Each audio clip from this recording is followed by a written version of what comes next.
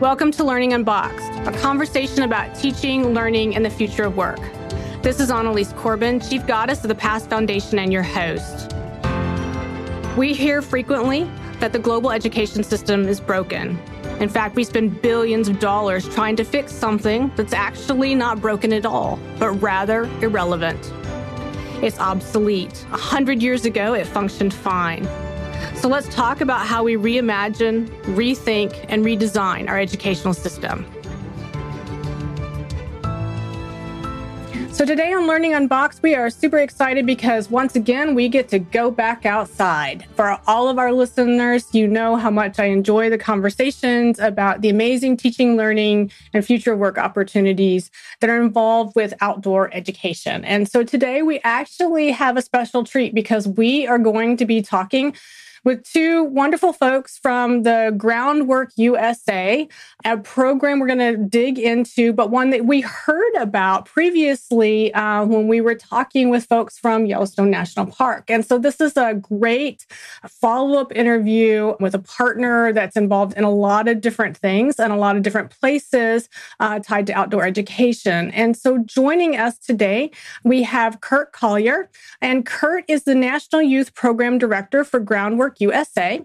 And the short version of what Groundwork USA is, developing programs to engage urban youth of color in conservation training programs. And they do a lot of things, actually. And so we will get Curt to share some of that with us in a moment. So Curt, welcome to the program.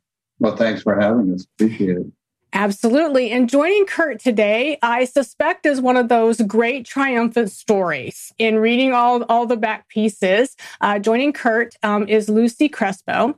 And what's wonderful about Lucy and Lucy's backstory, and we will be digging in with that, is that Lucy was a very early participant, it sounded like, in Groundwork USA. She was originally from Argentina, came to the U.S. as part of DACA. Found herself involved with Groundwork in 2014. And today, she's actually part of the program team. So those are the stories we always like to hear. So Lucy, welcome to the program. Thank you for having me. So I want to start, Curt, with you. So give our listeners who come from all over the world, the 100,000 foot view, if you will, about what exactly Groundwork USA is, sort of from that mission and vision standpoint. And then we'll dig into the details of the way the program works. Yeah, Groundwork was created through a unique partnership between the National Park Service and the EPA. Essentially, standing on one foot, Groundwork's goal is to raise the capacity of communities to deal with their own post-industrial environmental challenges. So rather than doing the work for communities, we work with communities to raise their capacity, build their networks, provide them with training, and then show them through the support of best practices in 23 cities across the United States that we operate in, how to tackle these huge environmental challenges through your community network. And I, as the youth program director, my goal is to prepare that next generation that lives there in that location to do this work. These are dense urban areas, usually diverse areas. And so it's introducing youth to conservation science, all these related fields. And these are subjects that typically are not on their radar at all.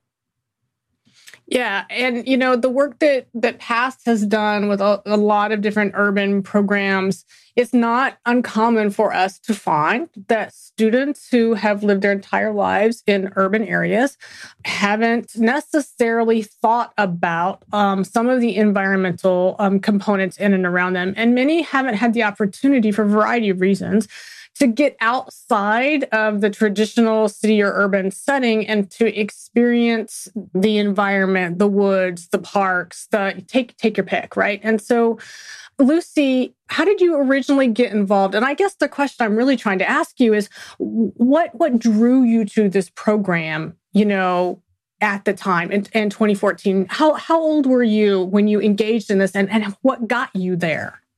Yeah, so I originally the only exposure I honestly had growing up was going camping with my family. The only reason I even went to a national park was the first time was because I joined groundwork. I actually found it by accident. I was volunteering at a community event that we always have, the Tour de Elizabeth. And I actually went to go buy plants, bumped into some of our directors for Groundwork Elizabeth. They offered me to get interviewed to volunteer. So that was my hook. I actually got hired the first day I went to the interview. And 2 months later, I was offered the unique opportunity to go to Yellowstone National Park with Curt. So there we met Curt, and I was amazed. I honestly, just being in Yellowstone, doing the conservation work that we did, meeting the people that I did, and I realized that there were people like me with similar interests as me. Although conservation wasn't my first option, I at the time wanted to study veterinary medicine.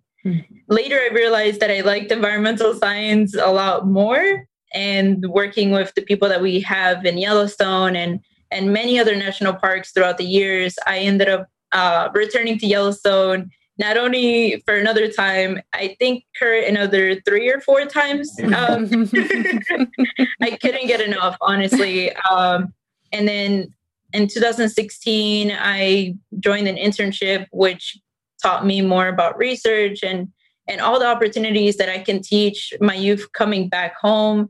I was appointed the youth leader, which gave me even more opportunities to bring youth my age and even younger to national parks to kind of experience the same thing and kind of and open their eyes to the opportunities that lie ahead, opportunities that in urban communities we never talk about, aren't exposed to, and it doesn't even seem like it is an option for us until I was exposed to Groundwork Elizabeth and Groundwork USA.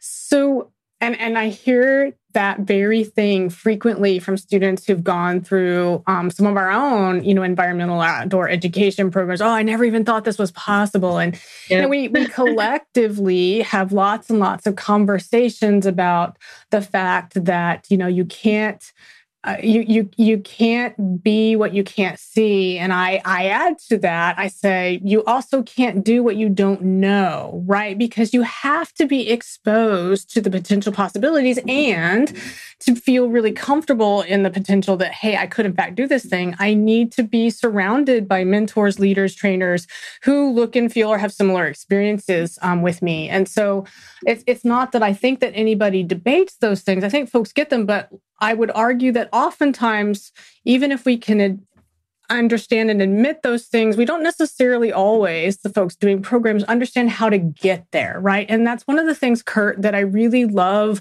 about this program is the program itself has made a very concerted effort to bring together students with similar backgrounds and experiences. So one of the ones that I know that Lucy participated in was, an all Latina group. What an amazing opportunity! But that's not the only one, right? So you've been very deliberate, Curt, in the way you've constructed or architected these programs. So talk to us a little bit about sort of the philosophy that you utilize to pull some of these programs together, and give us a couple of examples, because quite frankly, they're wonderful. Well, we have spent many, many, many years thinking about our logic model for how we engage urban youth. And I think anyone who's involved in this should not do it willy-nilly. I think you really should be planful about how you engage youth, because a bad internship is more likely to turn youth off to environmental work than anything else. So you could actually do damage to the future of conservation with that young person by setting up kind of the wrong work environments.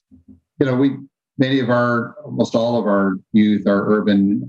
They're in places where they're told not to sit on the soil that is contaminated, which it is, not to, swim in the river, you'll get a third eye.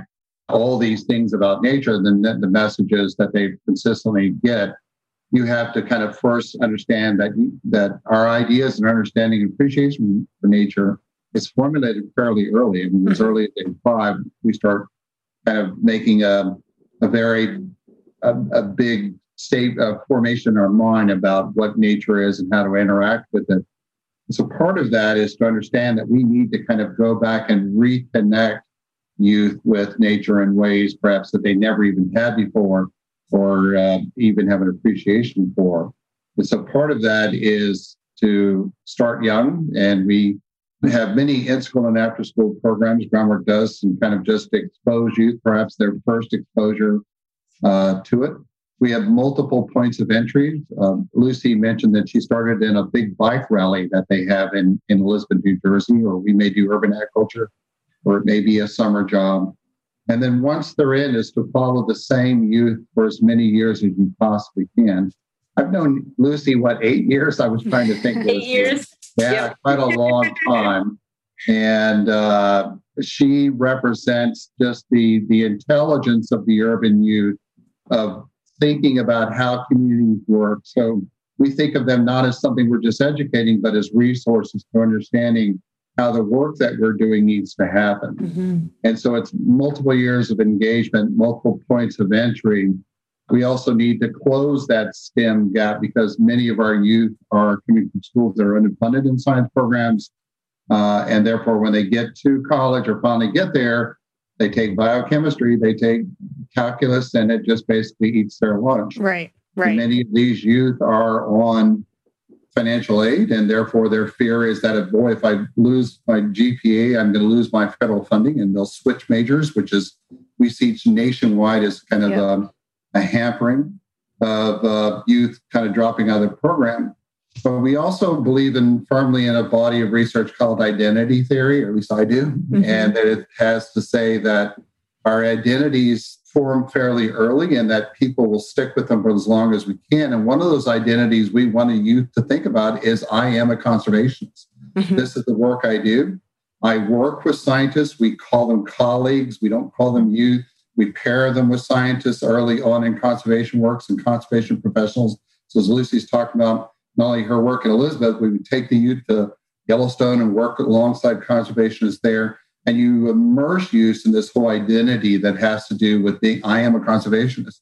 And the more youth can get that early on, the more they'll even survive the difficult math and science as long as you're helping to reinforce that. So we think pretty deeply about all these things that have to happen and all the different points of entry and all the interest levels and all the multiple years of engagement. We fund our youth as much as we can through all of their training because we don't want them to think of conservation as something you just volunteer for. And there are a lot of groups out there just bring the youth as volunteers. And you go, the message is that that's something that people do who have the money can afford to do that on the side. It's not a job. And we have to, this is a job, it's a career, it starts early, and we can support them for many years. I love the fact that there's a deliberate process and quite frankly, even an ethos sort of wrapped around the entire program to have the youth, these potential conservationists to come back time and time again, which would explain to me when I got all the documentation and I'm looking through all the amazing things that Lucy has done. And I'm like, oh my gosh, man, I want to be Lucy because wow, some really cool things. That explains it, how you pack in so much stuff, so many different experiences in such a short period of time, quite frankly. It may seem like a long time to you, but the reality is, the list of things that you've gotten to experience is, it's phenomenal. And so I want to talk a little bit, Lucy, about some of those experiences, because when I look through the list of the different places that you've traveled to go and work, so it wasn't just Yellowstone, and it wasn't even just in your local community, but Grand Teton and parks, all kinds of parks and all kinds of places. So share with our listeners a little bit of not just so much your favorite places, but some of the experiences that you've had along the way through this program that you feel like made a huge difference or an impact on your life. I mean, obviously you've chosen to stick with this because you're now a professional in this space. So we get that part of it, but share with us a little bit about some of the program experiences that you think were life-changing or altering or important to you.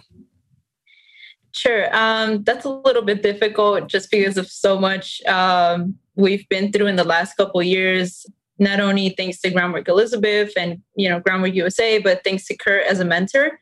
I think one of the biggest experiences was going on a 3-month internship. That might have been 2016, where Curt sent me an application for the Appalachian Trail Conservancy. And I think that might have been the beginning of a realization that I'd like to stick with groundwork as long as I could. And during those 3 months, we spent in Tennessee, in North Carolina, in Virginia, working in most of the Great Smoky Mountains National Park, doing research.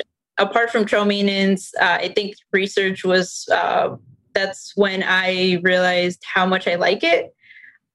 We did snail research, other amphibian research, phenology research. I think we did a little bit of air quality.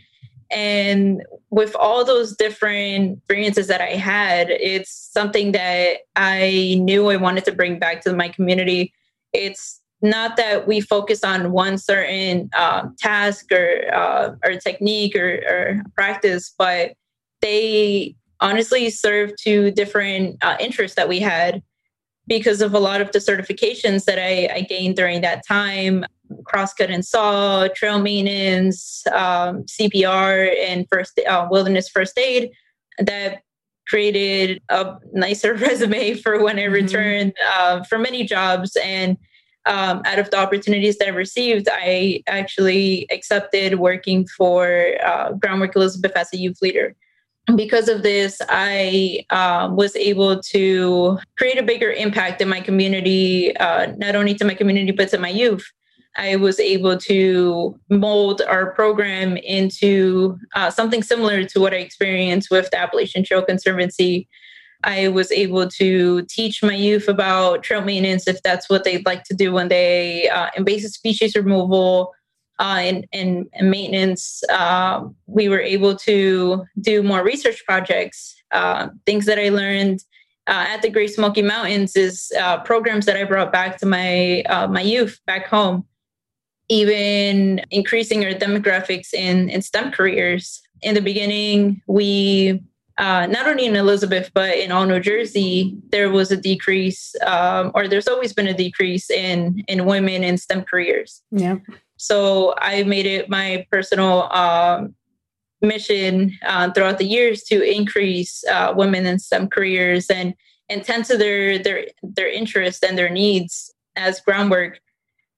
So I felt like we were filling that achievement gap in Elizabeth, at least, and creating more of these opportunities for women and not only women, but people of color for our youth.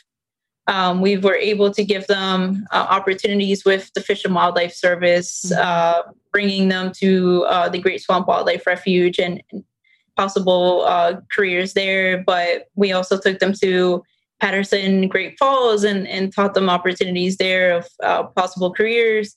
With Curt in historic preservation, the Latinx project, taking women from Elizabeth, New Jersey to Grand Tetons National Park, which was our first time there, teaching them about historic preservation and making history. Correct me if I'm wrong, Curt, but we were the first all women and all Latinas to conduct historic preservation work there. So that in itself was unique to me, and it was kind of historic in even our town, because it's something that you don't hear of, especially in our culture. Women and especially Latinas all doing construction was pretty unique. We typically don't see that in our culture. It's something that we aren't taught growing up. I fought for years for my family to teach me about construction, and what I mostly got was pass me the tools. So it was pretty significant for us to learn those skills, being there with Curt and Joe, and then bringing it back home to Patterson, Great Falls. It's skills that many of us wish we've had growing up, and it's not too late. We're learning them now, and that's thanks to our mentors. So, but now you have gone from mentee to mentor yourself, and so that's that beautiful cyclical, process that's happened here. So, Curt, I want to talk just a little bit about some of the things that Lucy made reference to, and some of the different places that the program runs. So, one of the ones that we haven't really touched on, which I'm really intrigued by, is a restoration project on civil rights era sites in Tuskegee, Alabama, right? And so talk with us a little bit, Curt, about how you pull that program together, and what does it look like in terms of not just the work that you're going to do there, but what you hope that the youth who participate gain from that experience, and why there and why now? The majority of the youth, the work that the youth did is within their neighborhoods. You're trying to bring not only the youth along, but their families, their friends, their networks. If you're teleporting youth to some other environment and then bringing them home without any support or follow-up or engagement in any way, how powerful can that experience be? And, we have a lot of people, just like Lucy, saying that's not something her family normally would have said was work that they thought was appropriate for her in some ways. And Lucy and I have talked about this many, many times. So it is essential, of course, you do start with those work experiences within the neighborhood as much as you can, especially big, powerful, oh my God, I can't believe we did that types of projects as Lucy's talking about. But if you only work in the urban environment, you kind of lose that connection to something bigger, right? That we're a part of a conservation movement in the United States of people of many different backgrounds and traditions, and people who look radically different from us and people who look very much like us, that we're all engaged in this one thing. And so we do a balance between local and distance learning as much as we can. It also allows the youth perhaps to see what they don't see, like what you mentioned earlier, that if you're raised in an environment, I used to run a program where youth would use a little tracking device and they'd walk around their neighborhood. We were training them to look at their neighborhood and to identify the types of things that need to get fixed or, made better so that the city could respond to it with our help, that this kind of mapping, urban mapping. And I remember doing the training for the program and the youth looking at the maps that we had created, which were big pictures of the city of Yonkers, New York, and saying, okay, now here and look at this big picture. What do you see? Would you want to have fixed or improved? And the youth struggled. Well, this looks pretty good. My uncle lives on this street. I never forget one kid saying that. None of us sees what we don't see, right? We're kind of immersed in that. So connecting youth to something bigger, but also giving them that opportunity to see perhaps things that they didn't realize that they should be within their purview to have. I'll never forget, we were at Yellowstone National Park and they're climbing some really big mountain as part of one of our recreation activities after a day of work, believe it or not. And at the last minute, I always do this funny thing where I run to the top of the mountain and see if the youth can, of course, they'll run past me like gazelles. And I'm standing there at the top of the mountain and we're all, out of there at 8,000 something feet. And this youth comes up, he's huffing and puffing. He goes, oh my God, this is so beautiful. Everybody should see this. Everybody should have a right to see this wherever they are. And, that kind of insight that's indeed, that look at this beautiful setting and this trails and these mountains and things like that, that even in the urban environment, everybody should have a right to something like that. And so part of what we try to do is partner with the National Park Service is a big partner for U.S. Fish and Wildlife, many of the other agencies over the years, like Forest Service, USDA, whatever it is, to connect them and take them to projects outside or with partners so that they could see themselves as part of this ecosystem of partners and activities and conservations and professionals and feel like they're connected to this bigger thing, part of that identity we talked about early on, that they're moving into something that's expansive and bigger than just their neighborhood and has a kind of a lot of the depth and fun to. Lucy is a prime example. I just think she's brilliant in so many respects, but Lucy works with us a project with the National Park Service called Mountains to Main Street with Megan Collier, who's a one of the rangers we worked with out at Grand Teton. And part of that was to not just sell the outdoors to people, but to think about what are the needs and passions of our local community, and then use those, the park's assets to meet those needs, right? Mm-hmm. So job training experiences, resume building experiences, STEM enrichment, all of those things are what the youth are also asking for. And public lands has the assets to do those things. We don't need to sell them on beautiful vistas or looking at gorgeous trees or, things like that. The first thing is just to say, where are you? What do you need? And how can we connect you to that? And sometimes they haven't even found voice to that. So sure. Or just to get them out there to do that. Yeah, and that makes total sense. And so, Lucy, let's talk a little bit about that engagement piece, right? Because now you're in a completely different role. You are, as we indicated, you are now the mentor. You're helping to lead this effort. So how do you convince urban youth to be part of something like this? Because the reality is it's a big stretch outside of traditional comfort zone of many of the students who are participating in your program. And to your point, I had never even contemplated, such a thing, or, my family or my culture wouldn't necessarily have identified as that's an appropriate or viable thing for me to do, not hampering you, but it doesn't even occur, right, as an opportunity. So how do you go out in the streets of any urban center and convince, quite frankly, how do you convince the students to give this thing a try? Because I would imagine it's pretty difficult for you to find a tangible way to help them understand what they're really getting in for. Yeah, that's always been the difficult part from the start. And lately we've had an increase in applications. I think not only because of their interest in our events. I think that might have been the big hook. I have dozens of community events, river cleanups, and that's probably when we find our the majority of our green team. They have that interest in them already. They have the interest to do good.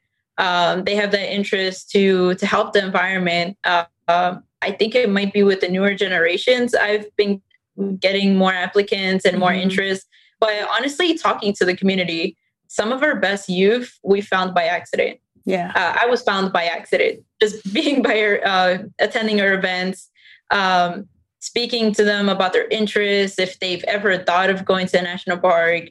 The majority of the time they've been to a national park and never realized it was a national park, just because it was a place that their family might have taken them to locally, but they never really understood what the logo meant until we introduced it to them. So I think community events has been the biggest one. And then seeing that someone that they know has attended and participated in our Green Team Summer. Sometimes we get friends of our green team who have seen something that they liked from their friends, social media. And it's something that they realized, oh, maybe that's something that I'd like to give a try. Yeah. It's always easier with a buddy, right? Yeah. Yep. I know someone who did that and it wasn't awful. So I think I might go try that, right? Exactly. Yeah. And it's not only convincing our urban youth, it's also convincing their parents. That it's safe. That has always been a big thing, even from when I was a green team. So I completely understand them hesitating to go to Yellowstone National Park across the country. It's something that you have to, not only you, but your parents have to feel safe of bringing you to these national parks. A lot of the stereotypes in our community is, oh, there's the woods there. Oh, don't go in there. It's dangerous. Oh, there's a trail there. Don't go in there. It's dangerous. So even during the years, convincing the community that, no, this trail isn't dangerous. And then I think a lot of the cleaning up we do and the interpretive signage help a lot to make it more inviting for the community. We have the Elizabeth River Trail here, which for years since I was in high school was perceived as to be the dangerous trail. Don't walk through there. It's dangerous along the river. To be honest, I've never seen anything dangerous about it in the last 20 years. But that's just the mentality that we have here, sadly. And I think over the years with our work and not only us, but the message that our green team spread to the community themselves on their own time, not even with us, has helped a significant amount.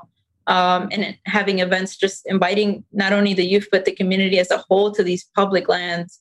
And eventually we went from having maybe 2 to 3 applications to now having over 40 to 50 applications over the last 7 to 8 years. So that's great. Something's working out of yeah, something's working. Absolutely. Something's working. Absolutely. So Curt, as we, work on wrapping up here, I always like to end the program recognizing that, there are amazing partners and organizations, spread around the world that are maybe doing some similar things, but not exactly. And there are amazing teachers out there as well who recognize that finding ways to get more and more of our students outside earlier rather than later and ongoing in a repeated sort of fashion. But sometimes it's really difficult. And so, one of the things that always happens with this program is, I hear from folks, teachers in particular, who say, hey, I heard Curt talking about this thing, but, I don't have groundworks in my community, but I'd like to maybe think about doing some similar pieces, but I don't even know how to start doing or creating a program, even for my own students in my own classroom, in my own school, to go out into the community. So what would you recommend to folks who are listening to this saying, wow, look at what this program did for Lucy, and how can I make sure that all the Lucys in my classroom end up with, the same opportunities and the same passion for what they're doing? How do you help kids get there, Curt? Years ago, I was on another radio program in Austin, Texas, about development of youth. And somebody called in, one of the listeners called in and says, is television bad for you?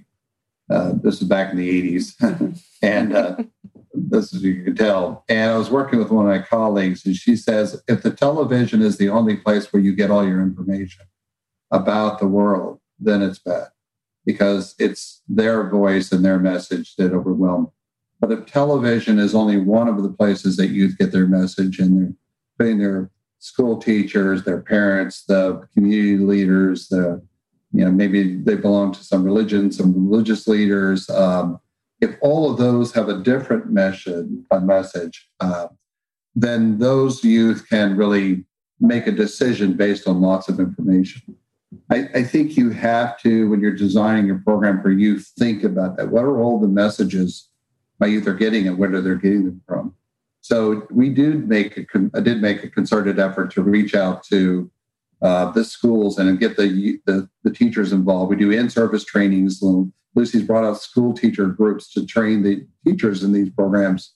We do bring in their other partners. We can find anything can be used to have a conversation about the environment or public health or those kinds of stuff.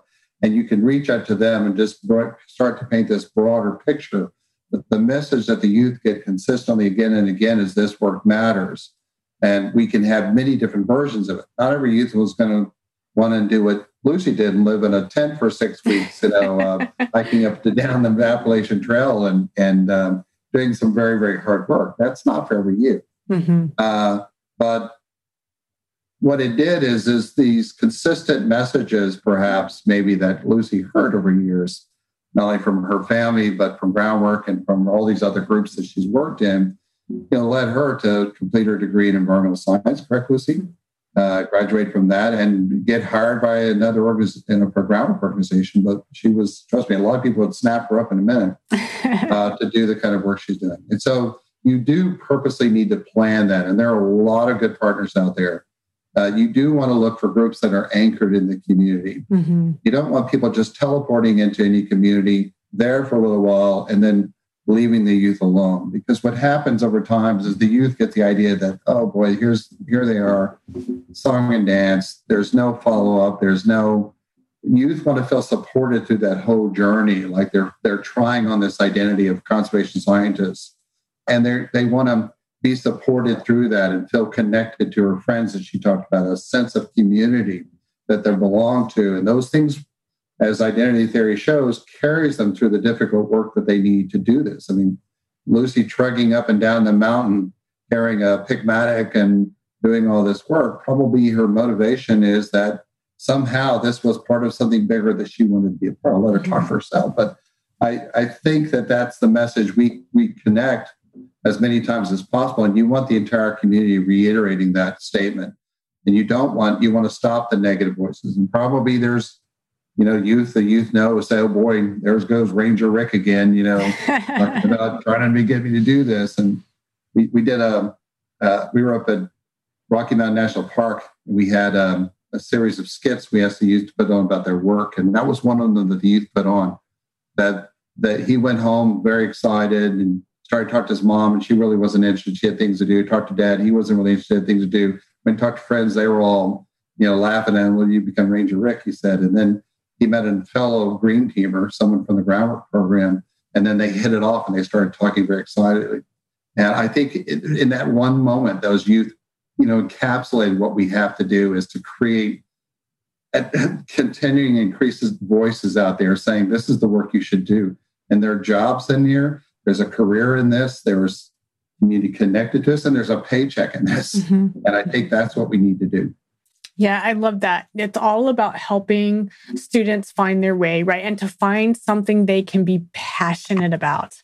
I can change the world. I can be part of my community. I can have a job. I can have a career, all those things, but also to be passionate stewards along the way, whether they, like Lucy, they go to school, they get their degree in environmental science and they continue to do this work, or they get those degrees and they continue to support that work, right? By doing something else, around the fringes, but they're still part of the community that understands the importance and the need. So that's half the battle. I want to thank you both very much for taking time today to share the story of Groundwork USA, as well as all the local groups doing that work. Thank you very, very much for sharing with us. Man, thank you for having us. Thank you for having us. Thank you for joining us for Learning Unboxed, a conversation about teaching, learning, and the future of work. I want to thank my guests and encourage you all to be part of the conversation. Meet me on social media at Annalise Corbin, and join me next time as we stand up, step back, and lean in to reimagine education.